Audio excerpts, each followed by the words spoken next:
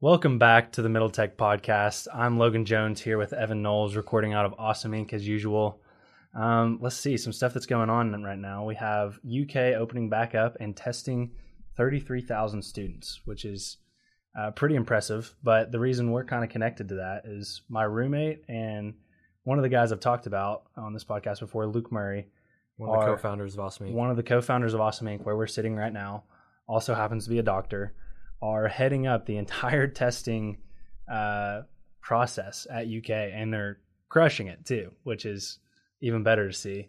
But man, just hearing my roommate and Luke talk about it, is the undertaking it took to make this happen was really something special, and I'm really proud of both of them for how hard they worked on it. They've been quick to adapt, so has UK. UK's been great working with them, and they're doing it successfully so far. So let's hope that it's actually worth it and UK can stay open. Yeah. We've seen some Twitter conversations back and forth about UK opening. I mean, everyone has their opinions. Like somebody's going to be upset about. We'll see. I think from the perspective of UK adapting and using technology, I think they've done a great job. From what I've been hearing, I think it's been really great to see them adapt on the fly. And I heard from some of the staff that even prior to COVID, they were doing test programs for remote education, and they had an entire program mapped out that they were going to be testing this stuff. So they already had a plan before they even knew COVID was existing, and then they just kind of totally pivoted to that. Mm-hmm. So I think they've done a really great job. So props to them on that front. The controversy comes on whether or not they should even reopen. Yeah. When they know now, like before they were open and then COVID happened. Now COVID's in the it's in the middle of COVID. So people are like, well, should they even open up? How are they reacting to this? Does testing once at the beginning matter at all? So it's just kind of been crazy. I was having a conversation with one of my favorite professors, Darshak Patel. I bet some of our listeners will actually know about Darshak, but he put on his story a quote from someone that was like, people are complaining about paying full tuition when we're doing more to deliver this education to them. And I replied to the story. I was like, this is an interesting take on this. I just feel like, some of the value that I got from the degree that I received at UK, I don't know what percentage I'd want to assign to it, but there's a good amount that came from outside of the classroom, and the value that came from the extracurriculars and the friendships and the relationships, all that sort of thing. And I said, you're just not getting that with this. Yeah. So I don't understand why you would not pursue a passion or an internship or even a hobby for right now and save your money and then just pick up later. And he brought an interesting perspective to it. He was like, yeah, this is true. You don't have all of that. But what you do have in the education side is we now are able to bring in speakers over Zoom that the class would not have had access to prior to that in face-to-face. I'm just relaying his perspective. No, I know. No, he brought up some good points. Yeah, and there are good points. They're doing all they can to make this happen. And I have some friends that are professors at UK that I know they're working their asses off to make this happen. So props to them. I hope everything works out. That's yet to be seen, though. Yeah. Other news. Nikola. So I just want to talk about this because, I think the world, especially the United States, has really kind of latched on to Robinhood and some of these other zero fee trading platforms. And what you're starting to see in this weird time of COVID is people don't have sports. They don't have gambling on sports, and so what they're starting to gamble on is finance. They're starting to gamble on stocks, which has been wild to see because you can see it in the market. All these retail investors who now don't have a whole lot to do, so they realize that I'm going to jump on Robinhood. It doesn't cost me anything. It doesn't cost anything to buy a stock now. I'm just going to bet on stocks. I mean, you've been doing it. You can't deny it. You and your boy, there's a few of your friends that are doing it. I did it. I was just doing it 5 years ago, so now I don't do it anymore. Well, I feel like it's easier now because if you can catch something early, it just shoots up. And that's how I learned, and so I'm really glad, in one way, to see all these people jumping in and gambling, because that's what trading is. When you're trading on stocks, that's gambling, and I did that 5 years ago, and that's how I got into finance and educated myself and forced myself to learn, because you lose money doing that. People are getting lucky. Stocks only go up. Well, that's what they say, but until they don't. People get lucky, but you lose. You can't make money trading stocks if you're not a professional and you dedicate all your time. You could hit it once or twice and then stop and say, "Oh, I made money." Yeah, that's luck.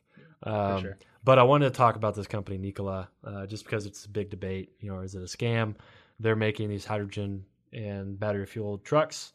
They have no product. They were one time worth $30 billion pre-product.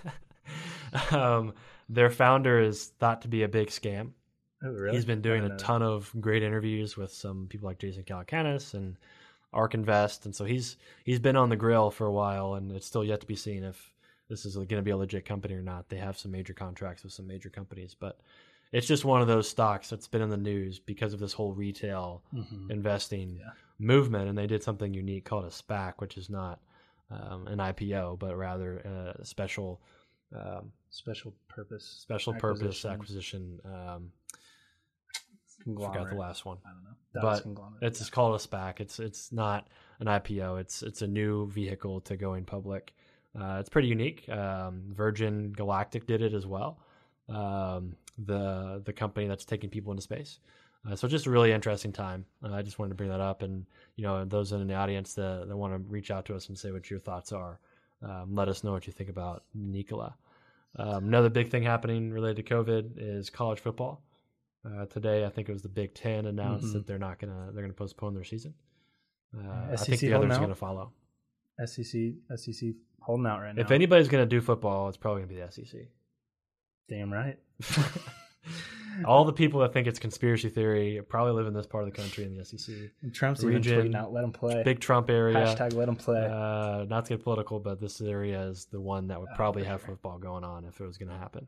But we'll see. I think the others are going to have to follow.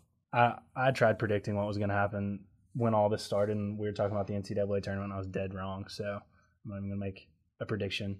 It's just whatever happens at this point, just like throw it at me. Yeah. It's just at least we got the NBA. We got the NBA. Indianapolis 500 is coming back. There you go. There's all kinds of events that are adapting and doing no fans, but I'm really glad the NBA is around. Right. Okay, we've talked enough about everything except the people we just interviewed. We had an awesome interview with our first telehealth company. We've talked to Accelerate Health out of Louisville, but this was our first company that's building a software that's a telehealth software.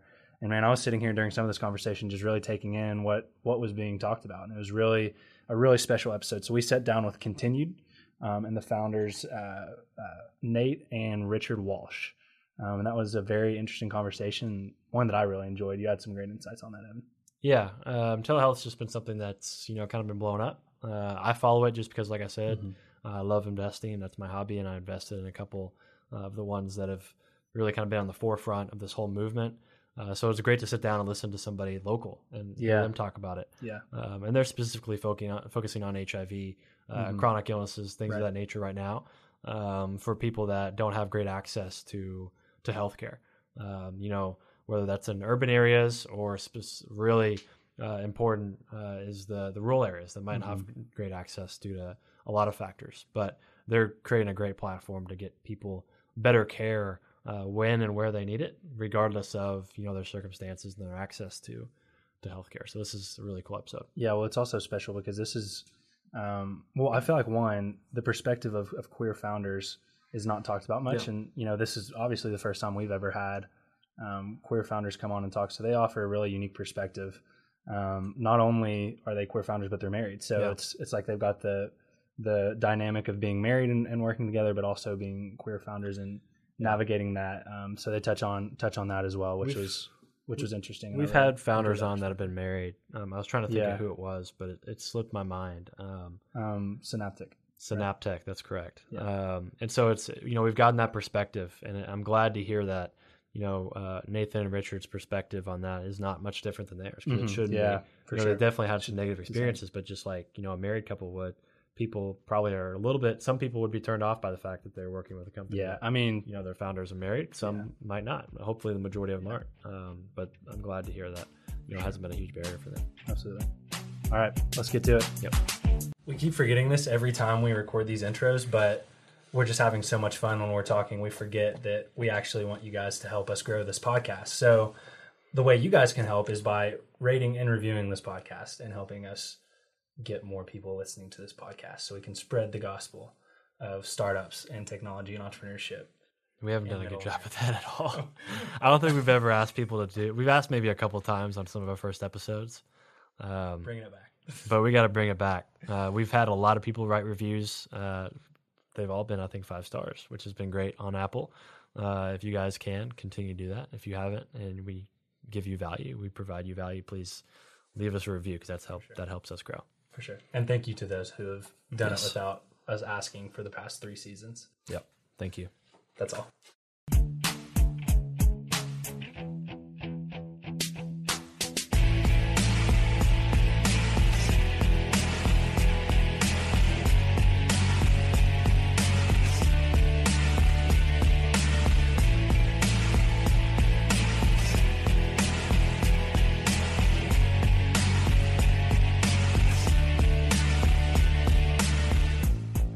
All right, welcome back, everybody. You got Evan and Logan here. We are joined by Nathan and Richard Walsh. They're the founders of Continued. Continued is a patient retention technology, so we're looking forward to sitting down with them, learning all about the business, learning about their backgrounds. And there's a big theme going on in the world right now. Obviously, with COVID, everything's having to move to remote, more digital experiences, and telehealth is a big topic right now, and they're kind of playing in that space. So let's sit down and listen to their story. Nate, Richard, you guys want to tell us your background? You can start wherever you want, but we'd love to hear where you're from, education, kind of professional backgrounds. We'll get into some more details. Sure. Well, hi. Thanks for having us. My name is Nathan Walsh. I'm 26. I'm from Indianapolis, Indiana, born and raised here. I was from an early age, a part of the New Tech innovative education system. Basically, they move every part of your education to technology to kind of get you ready for our current world. And so that from just a beginning had me with a huge passion for technology. I knew that's what I wanted to do. Richard? Yeah. Hi, everyone. Richard Walsh here. I'm from Chillicothe, Ohio, small town, middle of nowhere. We didn't have any technology schools, so did it the old-fashioned way. Yeah, I've always been an entrepreneur from an early age. I cut grass from, I think, when I was 10 onwards, so I could pay for like my own vacation or whatnot. Always top fundraisers for the school fundraisers. In high school, I started making websites for extra money. And then in college, I kind of started a business and it took off. It was great. So it gave me the opportunity to get that hands-on experience. And that's actually when I realized I felt like I was learning a little bit more on my feet than I was at school. And I actually left college as a junior to sort of jump in full-time to my career. Very cool. I left my junior year as well, so we can relate to each other there. Nathan, I wanted to ask you about this technology education. Sounds super interesting. When did you start that, and how long did that last? Did you go to college? Yeah, so that started in middle school, throughout high school, and I also, was in college with Richard, but I also dropped out to kind of work on that business. I really felt that I personally learned better by experience. And I don't think I was learning what I needed to in terms of using tech to help people in college. Love that. Okay. So I dropped out for very similar reasons. In college, I didn't feel like entrepreneurship was as supported as I thought it was, at least what I needed at that time, especially the technology side of things. So that's cool. Good to hear that side of your story. You guys also are, how did you all meet? Let's start there. So yeah, we met a little over 8 years ago. I was fresh out of high school. We met on Richard's college campus over the summer, and then kind of going into that year, I kind of joined on with him on his web development company, and we really clicked. We worked really well together. We found out that 2 heads are better than 1 when trying to afford food. And yeah. Well, I was about to say, you guys are now married. So wanted to ask you guys, as career founders, how's the experience been? And, what's different about being a career founder, if anything? Is that something that has been different? Have you guys had a different journey than you think other entrepreneurs? Just talk about talk about that journey a bit real quick here at the top, because I'm sure that relates to, the company as a whole. Yeah. Well, it's been a peculiar journey, I'd say. You're building this company together. You're building it with someone who you said you're going to spend the rest of your life with, but it is there's that kind of like weight there that the company has to succeed, or else what happens to your relationship. And that's not exactly the case, but it is definitely a driving point of why I want to work so hard for this company, because it's simultaneously working hard for our marriage. Yeah. Richard, you might be able to speak to this, but I don't really know in terms of how we'd be different than, maybe a straight couple who are also co-founders of the company. There's that in itself doesn't seem that much different. It's how we work within our community, I feel like, is a little bit of a difference. We have to obviously wade through the stigma of being a queer couple, the stigma of being an interracial couple, but I don't think we've really let any of that really bring us or our company down. Yeah, that's good. I think Nate, the only thing is, early on when we didn't have the luxury of being able to handpick every client, we did have to deal with a couple of instances of people who were not necessarily so friendly. And I think my favorite is when people like to assume that we're brothers, right? Which is always a really funny conversation because Nate doesn't take that very well. He likes to say that he is not the one from Kenya, which, yeah. But all in all, it definitely has its perks because within the industry that we work in, focusing, especially on HIV right now, a large portion of the community, is queer and has that sort of shared identity, just given some of the background of it. And so that's helpful to work in a community that really knows and supports us, and that we know that we can support as well. But aside from, other people who are married and work together, I don't think there's really that much of a difference. Those of us who work with our spouse didn't have that shock at the beginning of COVID when everybody started working in the same house together and realized, who their work husband was or who their work wife was. We didn't have to go through that. We already had that. And we learned a long time ago to separate our workspaces from the rest of the house and to each have our own dedicated space. That's smart. In separate rooms so that we could have that space and then close it off and be done. And, at the end of the day, work is over and it's now time for us. Secret to marriage. Yep. Okay. So you touched on it there about what Continued actually does in your guys' business. So I know we talked on the phone and you got pretty vulnerable with us, which was pretty cool. I really enjoyed our conversation when we had our intro call. So talk a little bit about the story of Continued and what Continued does and how you guys started that business. Sure. So we'll start with what Continued does before we kind of talk about why. Continued is a company that uses technology to bridge the gap in public health. At our core, it's our mission to fight and prevent any outbreaks that may happen in any type of infectious disease. Right now, we're really focused on HIV, and we'll get to why in a second. But we build tech platforms that break down barriers that people may have when it comes to not being able to get into care, whether that be because they don't have the transportation, whether that be because they don't have access to the resources they need, whether that be because they just don't have, they're not educated enough to know that these are very real threats to their health. We break all of that down and we make it as easy as possible for them to get into their care. And we also really help with improving the digital infrastructure of the nonprofit community health organizations that we primarily work with. Cool. So talk a little bit about, how you solve those problems that you mentioned so lack of resources and lack of education around this subject. How are you guys actually going about solving those problems? Yeah, so we start with our main product is programmatic digital engagement.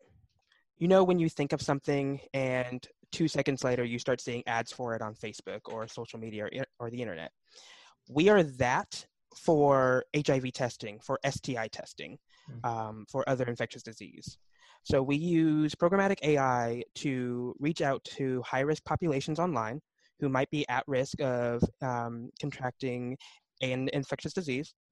And then we funnel them into our HIPAA-compliant scheduling software so they can easily schedule an appointment with their closest provider to them.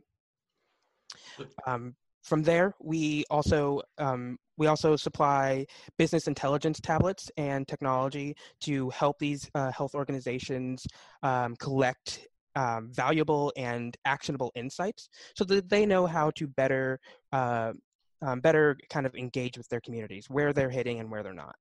Yeah, let's back up and kind of drill into the first part, the digital engagement. I know there's like laws around medical companies being able to advertise to potential patients or certain demographics that might be more susceptible to things. How is that true? How do you guys get around that, and how do you target specifically demographics that might be more at risk for HIV? How do you guys get that data to target them, and just talk about that process?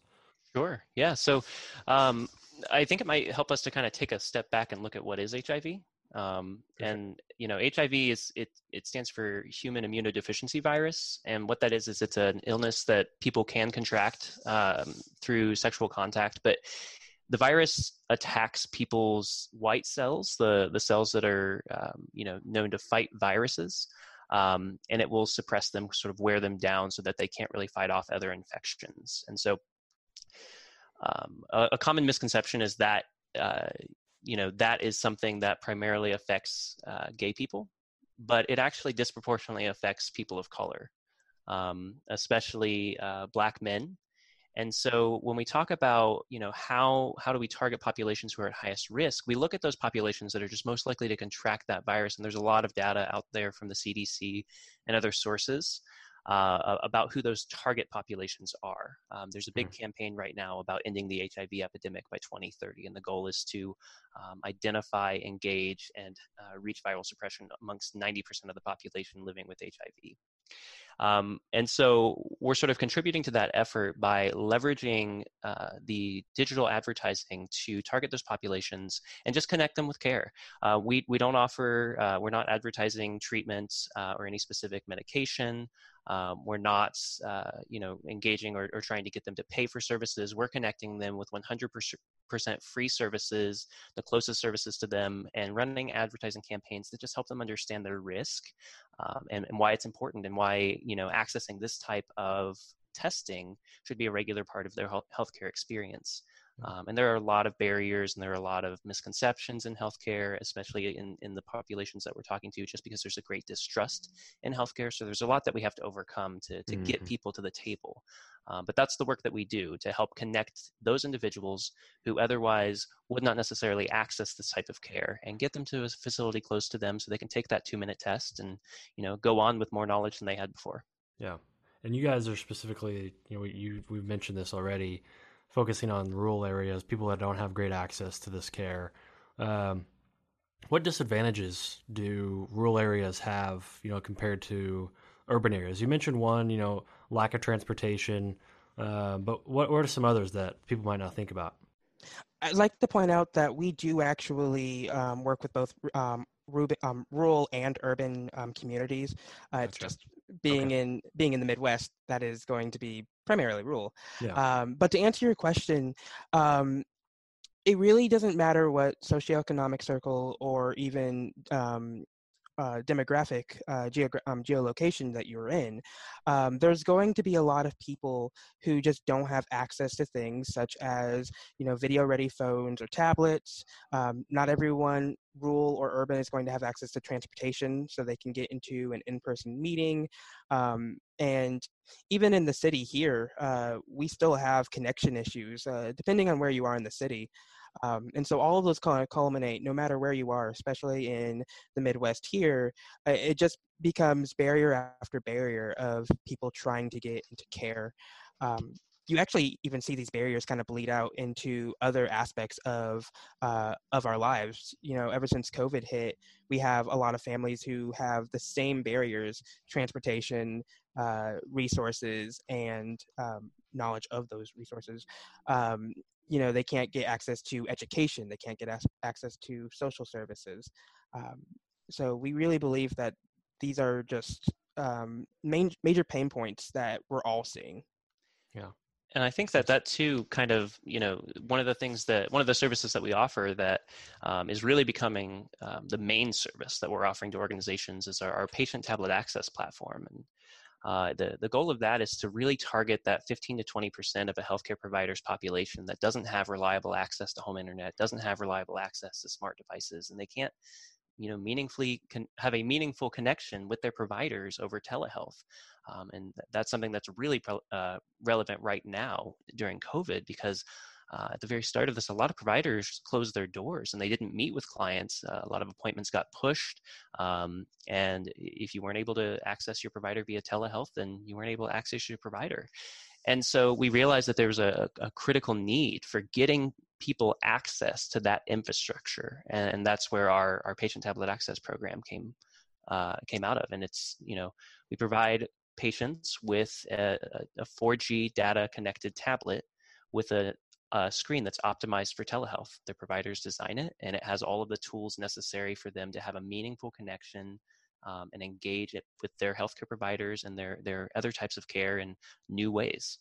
You kind of hit on it there. You spoke on the value of a telehealth company in a time like COVID, but tell us a little bit about what it's been like running Continued through this pandemic. Has it changed your day-to-day operations? What has it been like in the office? Just dive in a little bit and tell us what it's been like. Well, it's like every other entrepreneur, it's not been pretty. We are lucky enough that the shift to remote was easy enough, painless enough. But as Richard just said, when the shutdowns really started happening, a lot of the providers that we work with, they also have to close their doors to keep their staff safe and keep their clients safe, which meant that they weren't really utilizing our services as much as we would have liked.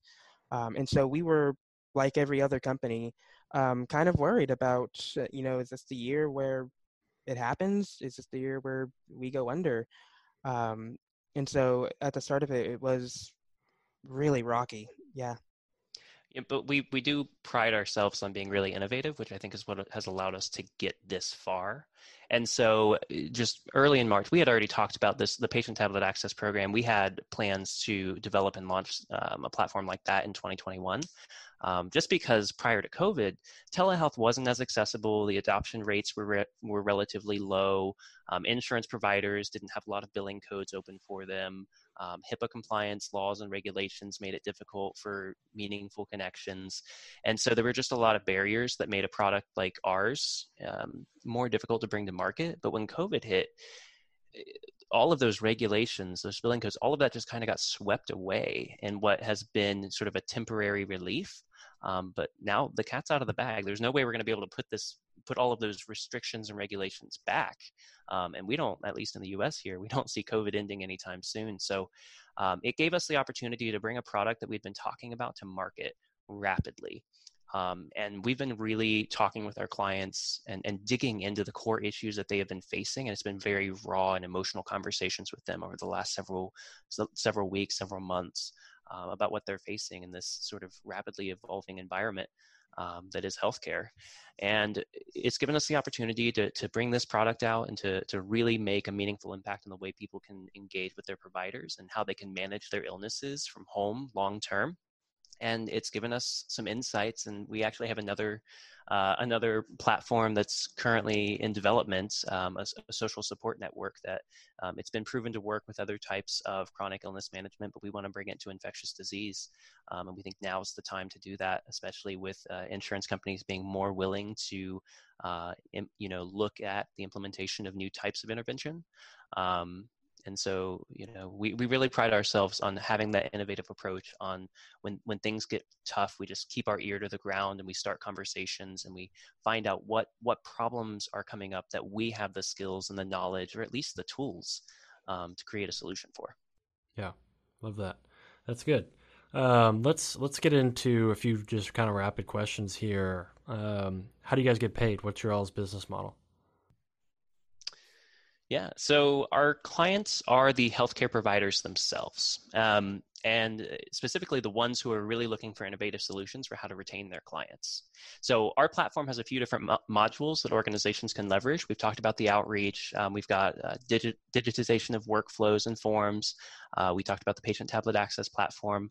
So providers are actually able to just sort of piece together the solutions that are going to work really well for them. And depending on what solutions they leverage, there are a variety of ways that they can pay for it. The majority of our clients do pay for our services through federal grants. And some of them also will, with the tablets that they dispatch to their clients, our warehouse can send peripherals, other remote patient monitoring solutions that integrate with the devices. So if they're tracking and monitoring other comorbidities like diabetes, then they can actually utilize our tablets with that as well, which opens up remote patient monitoring billing through insurance providers. So there are a variety of ways how organizations can sort of recoup the costs, but most of our services are covered under federal grants. Great.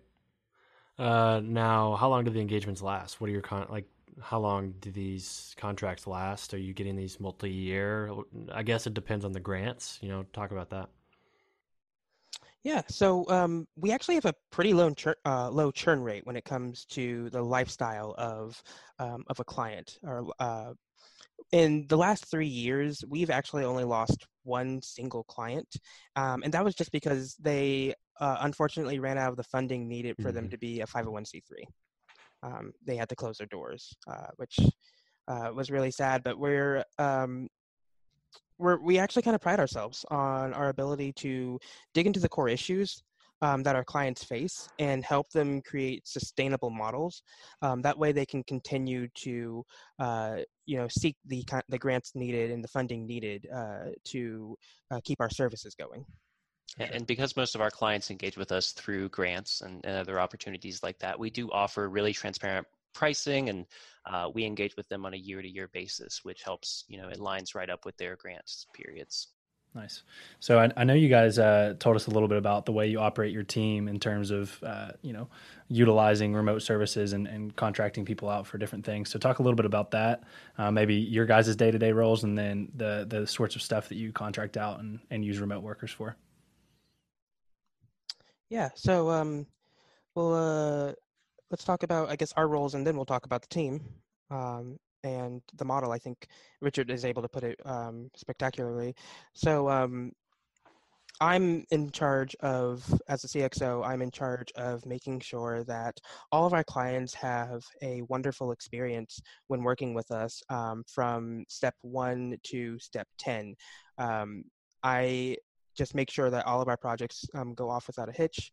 I make sure that all of our clients are empowered with the knowledge they need on how to utilize our services, especially our telehealth tablet program that we have. I want to make sure that they are super comfortable when talking to their clients about how to use these really robust pieces of tech. And Richard? Yeah, and we've got, I focus on the business development side more. So I really focus on that sort of scalability of the company, our engagements, our supply chain, the partnerships that we're able to make. A lot of the technology that we bring forward, we build on existing platforms, and we bring really large names to the table with us because we're big fans of leveraging what already exists and taking solutions that building solutions on top of proven platforms. And so that also sort of extends to the way that we do business and how we scale our company. We're big fans of scaling up rather than out. So we've got a small team of 6. We're about to add a 7th person to the team this month. But any opportunity that we have to leverage sort of an outsource solution or sort of on-demand human labor, we leverage that. So one of the services that we love to use is a company called Fancy Hands, which is, sort of at the core, it's a virtual assistant service. But what people often don't realize about it is that it has an API for human labor. So you can actually leverage their API to have real people, people generally with college degrees, perform tasks that you need that a computer can't. So you need somebody on the phone within 60 seconds, they can take care of it. Do you need somebody to proofread or automate or, whatever it is? So we leverage a lot of technology like that to make sure that we're only using the labor that we need and we're not paying for waste. So that's kind of how we scale, is we bring really big partnerships to the table, and we're very mindful of the types of services and the labor that we use. Yeah. I mean, you're starting to see that trend in general software with APIs. People are building these developer tools that are just so much better than somebody would want to build themselves. Just use these other tools. They're scalable, right? Sounds like you guys are doing that with human labor, which is very cool. I'd like to just kind of give props to our team, though. They are four other, soon to be five other people who are just as passionate as we are about improving their community through technology in meaningful ways. We try to, as an ethos, we try to make a point to hire people that are part of the communities that are impacted the most by the same things that we are trying to fight, such as barriers to care and stigma. So to that end, our team is actually majority Black, as well as, obviously being LGBT owned, because we want to make sure that we're not the outsiders looking in when trying to create solutions for these communities that we so deeply care about. We want to make sure that the voices that are guiding our decisions to create these solutions are coming from people who have firsthand lived through the disparities that are going on. Yeah, sounds like the perfect team to go after and tackle this problem. So that's always awesome to hear, for sure. But talk a little bit about if you guys have raised any money, or was this bootstrapped? What did that look like on that front?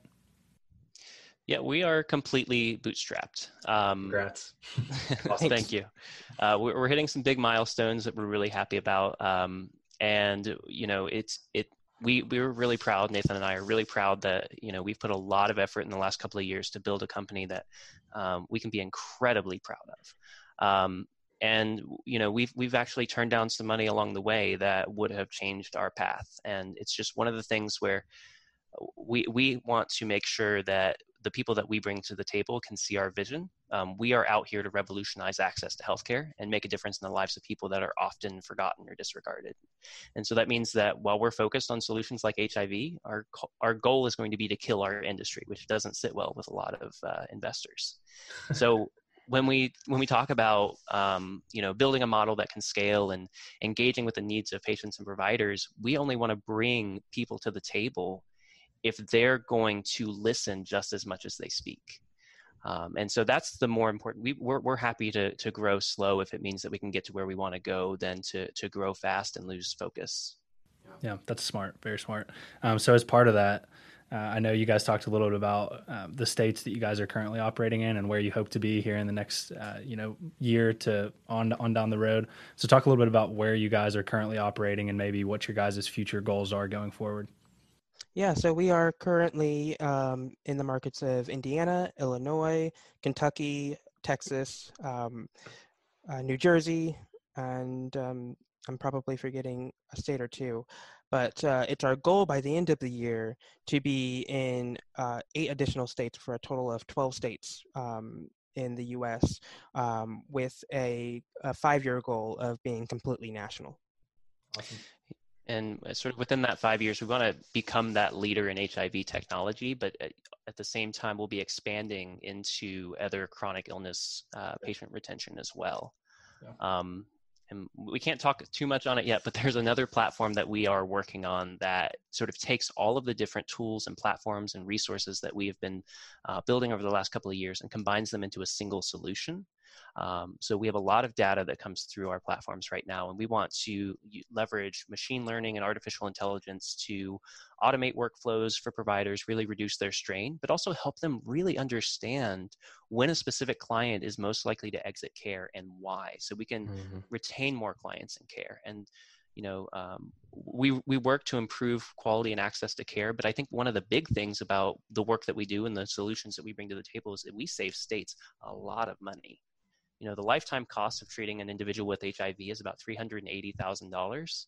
Preventing that saves that amount of money. But as soon as somebody falls out of care and doesn't engage in care for a year or more, those costs balloon to over $600,000. So retaining clients in care saves our state governments a massive amount of money, and that's what we're working towards. Very, very interesting. We'll get more. You were touching on it there. The data behind all of this, the opportunities you're seeing in telehealth, connecting a lot of the dots. I want to talk about telehealth here just a bit because there are some companies that I follow that I want to get to, and I'm sure you might be familiar with them. But first, let's talk about learnings. Each of you, if you could, tell us the biggest learning that you've taken from Growing Continued. Sometimes you just need to shut up and listen is the biggest takeaway that I have personally learned. Our advisors really dislike when we say this, but there really is no other company doing exactly what we're doing anywhere. And that being said, there are companies that have tried, even here in Indiana, but their main pitfall and the main reason they have failed is because they came in to work with these grassroots health organizations that have been here since the AIDS crisis of the 80s, and then tried to tell them how to do their job, how to engage with their communities, when all they really needed to do was listen to these public health experts and these public health leaders, and then form the conversation around how can we assist you. Not how can we come in here and give you this whole new thing that's going to work. How can we support you? That's been my biggest takeaway from the years that we've been doing this. Mine is going to be sort of similar, but we need to make space within our organization for the experts within this industry. So I think one of the unique things about our company is that, while we're hiring developers and support representatives and things like that, like other SaaS and technology companies are, we're also hiring masters in public health experts and public policy experts, people who can really guide us on the intricacies of how we get to where we're going and how we can build really unique solutions and have that inside voice guide. And that really helps. Right now we do that a lot through advisors, but we are bringing those voices in and making them a core part of our company. And I think that, as soon as we started doing that, we started churning and creating tools and platforms that really worked well with our clients. And, advisors, this is something that I've been learning about as I'm starting my company, and I've been poking some friends that I know utilize advisors. How do you, for the entrepreneurs listening that might want to get some advisors or at least start talking to people that they think could be advisors, how do you all approach that, and how do you guys compensate them for that time that they're giving you? Yeah, I really hope we're allowed to say this, but most of our crucial advisors we actually got from working with the Endeavor Accelerator, the Scale Up Accelerator in Louisville. The people who work there have been a godsend to us, just kind of opening us up and introducing us to crucial people, including insurance reimbursement experts who have really helped us. Our telehealth tablet program would not be as scalable as it is without the insight of these type of investors. So I would definitely just say find an accelerator. They are great. Yep. Yeah. I would just echo that as well.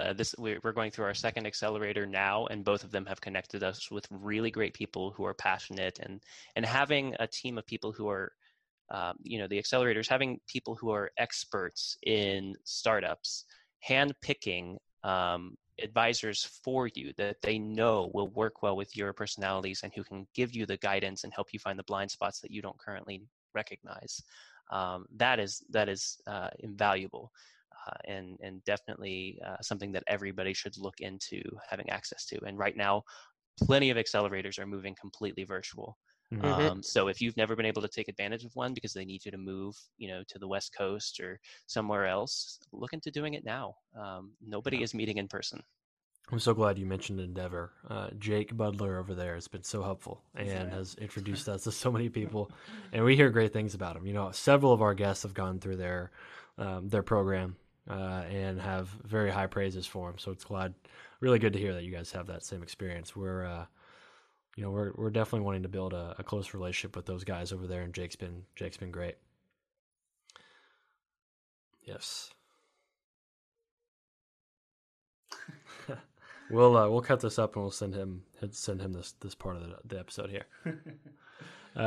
So like I said, I want to dig into telehealth just briefly before we get here to the end, because it's a growing, very talked about topic right now.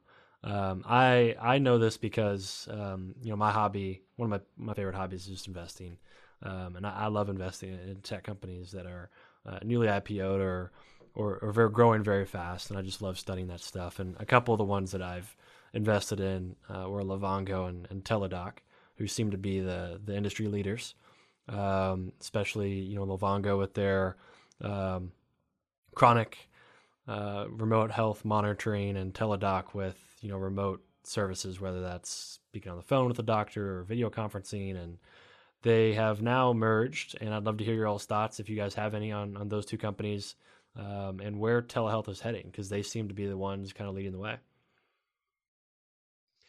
So I'm actually not necessarily familiar with the path of those two companies, but I can sort of speak towards the direction of telehealth. I think we're really hitting this intersection here where telehealth has been stunted for so long. The adoption rates were just abysmal for as long as it's been around, honestly, until now.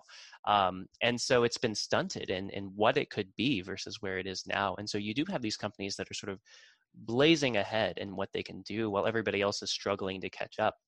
But the direction that we're heading is the realization that telehealth is more than just that interaction with your doctor. It is a digital environment that gives you the tools, the education, the resources necessary to be successful and engaged with your health. Yeah. So it's more than just those conversations. It is a very unique, customized, and personalized plan for you as a patient to really engage in your health in a meaningful way. It's that Amazon shopping experience that makes you want to come back. It is the reduction of the friction and the elimination of all of the barriers as to why you don't go to those appointments in person, or why you don't actually follow your doctor's advice. And we break it down and put it into the something that easily fits into the palm of your hand and make you want to engage with it because it's rewarding. And that's what telehealth is becoming, and that's where providers need to be looking as they start to build out this infrastructure for future engagements. Yeah. Healthcare, especially to me, younger people, it feels so, you mentioned friction. It just feels like there's a lot of friction. A lot of my friends, and including myself, I actually have avoided healthcare in a way without even meaning to, because I feel like there's this friction of finding a doctor, calling them, or going on their web. Like, it just doesn't feel as user-friendly as it could be. And I feel like telehealth, and this is what I've studied from Livongo, they're really giving control back to the consumers to make the decisions they want, and give them that user experience. And what that does is it builds trust with the healthcare system.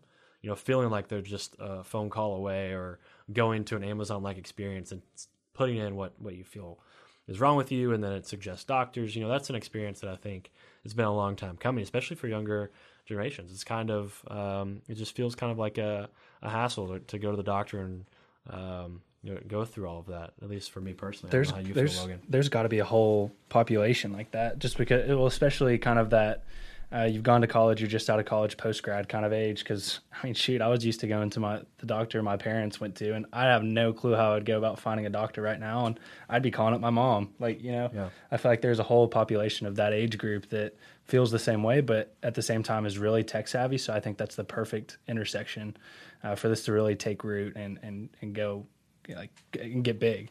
Yeah. And I think that COVID has been the perfect spot for that. I'm sure it's really exciting. I have care under my family's healthcare same. plan, but I don't know what I have at my disposal. I don't know who to call. I feel like that experience has got to start changing. I feel like that's definitely happening. Biggest barriers to telehealth going forward, like, what do you see as things that are going to slow it down? Is anything going to slow it down? What are the biggest barriers to it really becoming what it should? I personally think that telehealth is a train that cannot be stopped. with how important it is to maintain social distancing nowadays, there's even more of an importance to keep people out of hospitals if possible, unless absolutely necessary.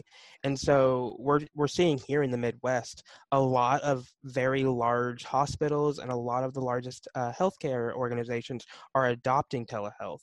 And with restrictions being laxed as they are, it's going to be very hard to kind of go back to a time where telehealth is not going to be at the forefront post-COVID. What's going to be difficult, in my opinion, with this is healthcare providers being very slow to transition their workflows. So when you talk about taking something from offline to online, there's a lot of work that goes into making that a great experience for everybody involved. And I think a lot of healthcare providers are missing the mark on that right now. I can tell you, I don't know if I mentioned it prior, but I do have HIV, and so I do have to see a doctor regularly, and I have been seeing my providers via telehealth recently. And when I transitioned to telehealth, I had to re-enter all of my information in the variety of applications when they already had it. My provider already had that on file, so why did I need to enter that again? Why did I have to track down my insurance card? And every time I engage with a different provider, I have to do it all over again. And it's the same thing as filling out paperwork when you go in. It's not necessary. It adds friction. Yeah. And what providers are missing, and where they're missing the mark right now, is that they're transitioning the same frustrations to in-person care to a digital experience. And when we talk about digital experiences with healthcare, we have to realize that what a lot of providers have not realized yet is that they're now competing with big names.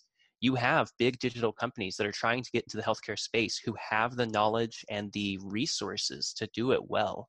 And so small healthcare providers who want to compete on that platform, who want to become leaders in telehealth, need to really start to find that intersection between healthcare and user experience. And they need to start to think about how are they going to make this experience enjoyable or beneficial and rewarding for their clients. And that, I think, is going to be the biggest barrier for providers entering this space. And clients are not going to have the tolerance for that for long. Because there are players who are going to innovate rapidly in this space, and they are going to take your patients. I feel like any day now, Amazon's just going to make an announcement that they're just jumping into the space. They've got the logistics, PillPack, 100%. They're going to buy Walgreens or somebody like that. They're just going to jump in, and they probably don't need to, but I'm sure it would help to have a brick and mortar presence like Whole Foods. But I just feel like any day now they're going to jump in. I guess, I don't know if I already said this, but this is the last question I have. This just came up in my mind here. What works for telehealth as far as the patient experience goes, and just what has to be in person as far as like maybe checkups or things of that nature? Like, when would I have to see a doctor every time, and when can I just do something at home? So obviously, when you're getting labs done, that a lot of that can't be done digitally. For both people living with HIV who are in care and people who are actually actively taking preventative measures like PrEP, a pill that basically makes you immune to contracting HIV as long as you adhere to the treatment. You do have to be tested every 3 to 6 months or every year or so, and that just can't be done over telehealth. We do have a lot of organizations who are kind of bridging that gap, where they will deliver a home testing kit to you, and then administer telehealth to go over the results. But really, it's that small part of labs and testing that cannot yet be done through telehealth. Every other aspect, though, I believe, can be done through telehealth. I think that a lot of telehealth can be done, or a lot of health can be done virtually, but I think that where we're going to see faults is when we talk about the communities accessing care. So while the majority of these interactions can be done in a digital format, there are communities, there are people who aren't safe in their homes, who will not be able to access the care that they need or have the conversations that they need with their providers at home. There are people who are housing insecure, who aren't going to be able to, have reliable access to the tools they need for telehealth. And even if they were to take advantage of, a program like ours and get access to these devices, there's no promise that they're going to have access to them the next month. And then you have individuals who are maybe facing addiction or other issues in their life who really would benefit from that face-to-face conversation, that emotional connection with a person, to be able to gain access to other social and support services. There are parts of healthcare that are always going to be best facilitated in a face-to-face, in-person meeting, and that's going to be the best possible experience for that patient. But I believe that the vast majority of our healthcare can be moved to a digital format, and that we can provide a higher quality of care as a result. Awesome. That's the conversation about telehealth there. That was more me just listening and becoming educated, I think. And obviously you guys are in that industry, so you guys had some really awesome insights, and I know Evan studies it a lot, so that was cool to listen to.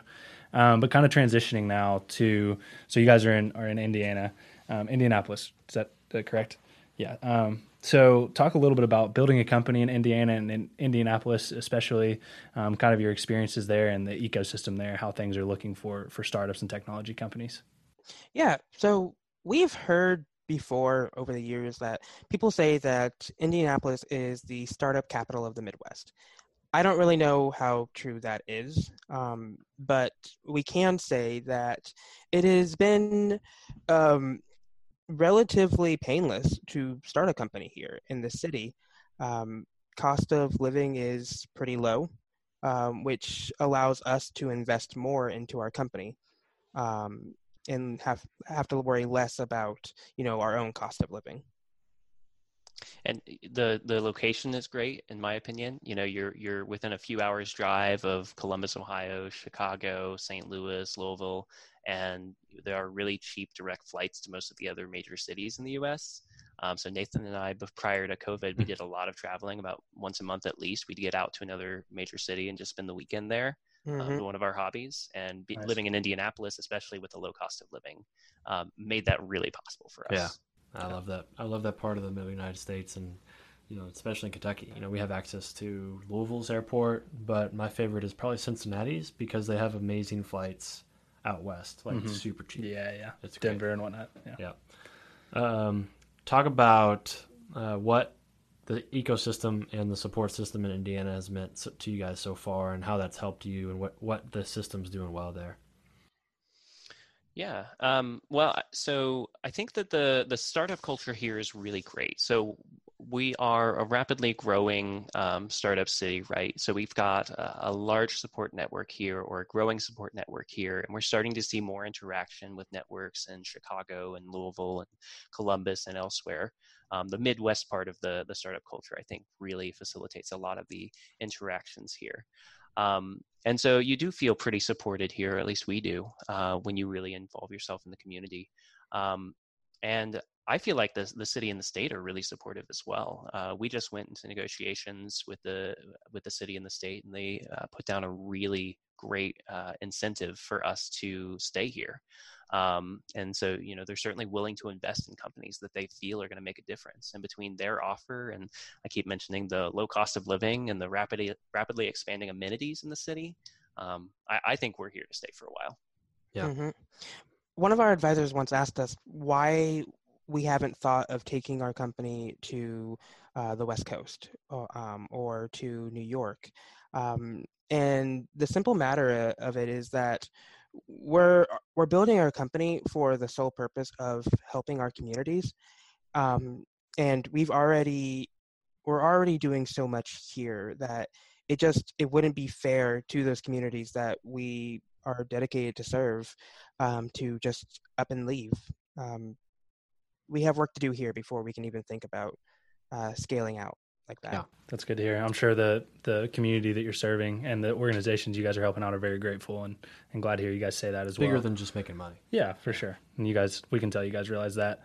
So talk about stuff that Indiana and Indianapolis could be doing better, maybe as a startup ecosystem or as a state and a city as a whole. Areas for improvement.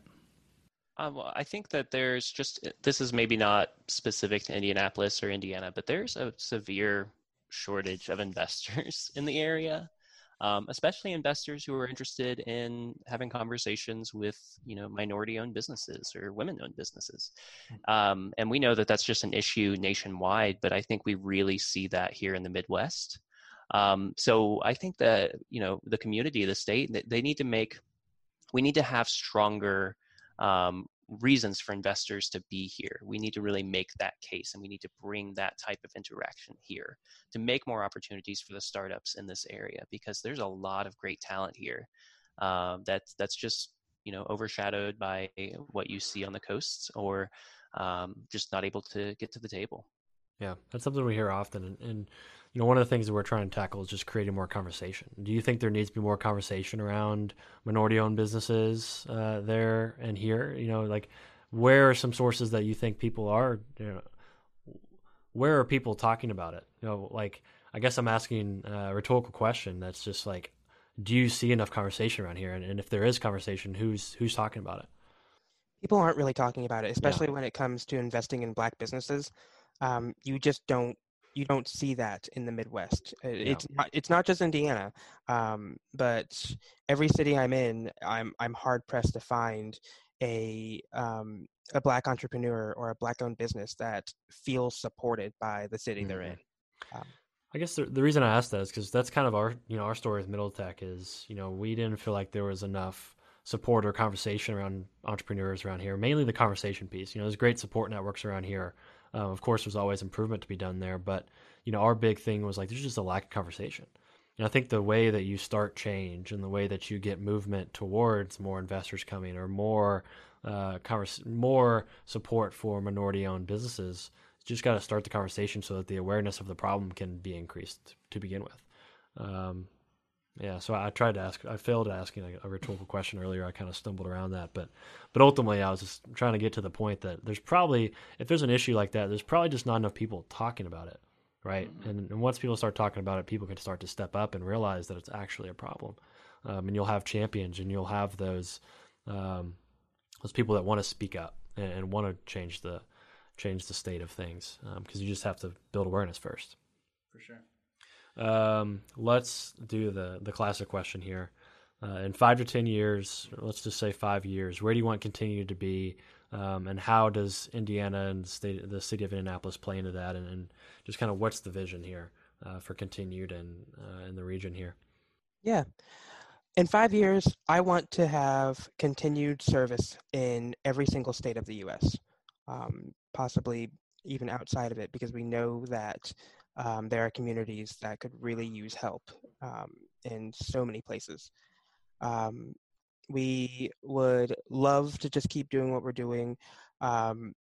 It would be really great if, kind of on a smaller step kind of thing, if we could convert all of the organizations that we're working with right now to almost fully digital workspaces and workflows in that time, to really prove that technology can really be used to help these kind of communities in this kind of industry.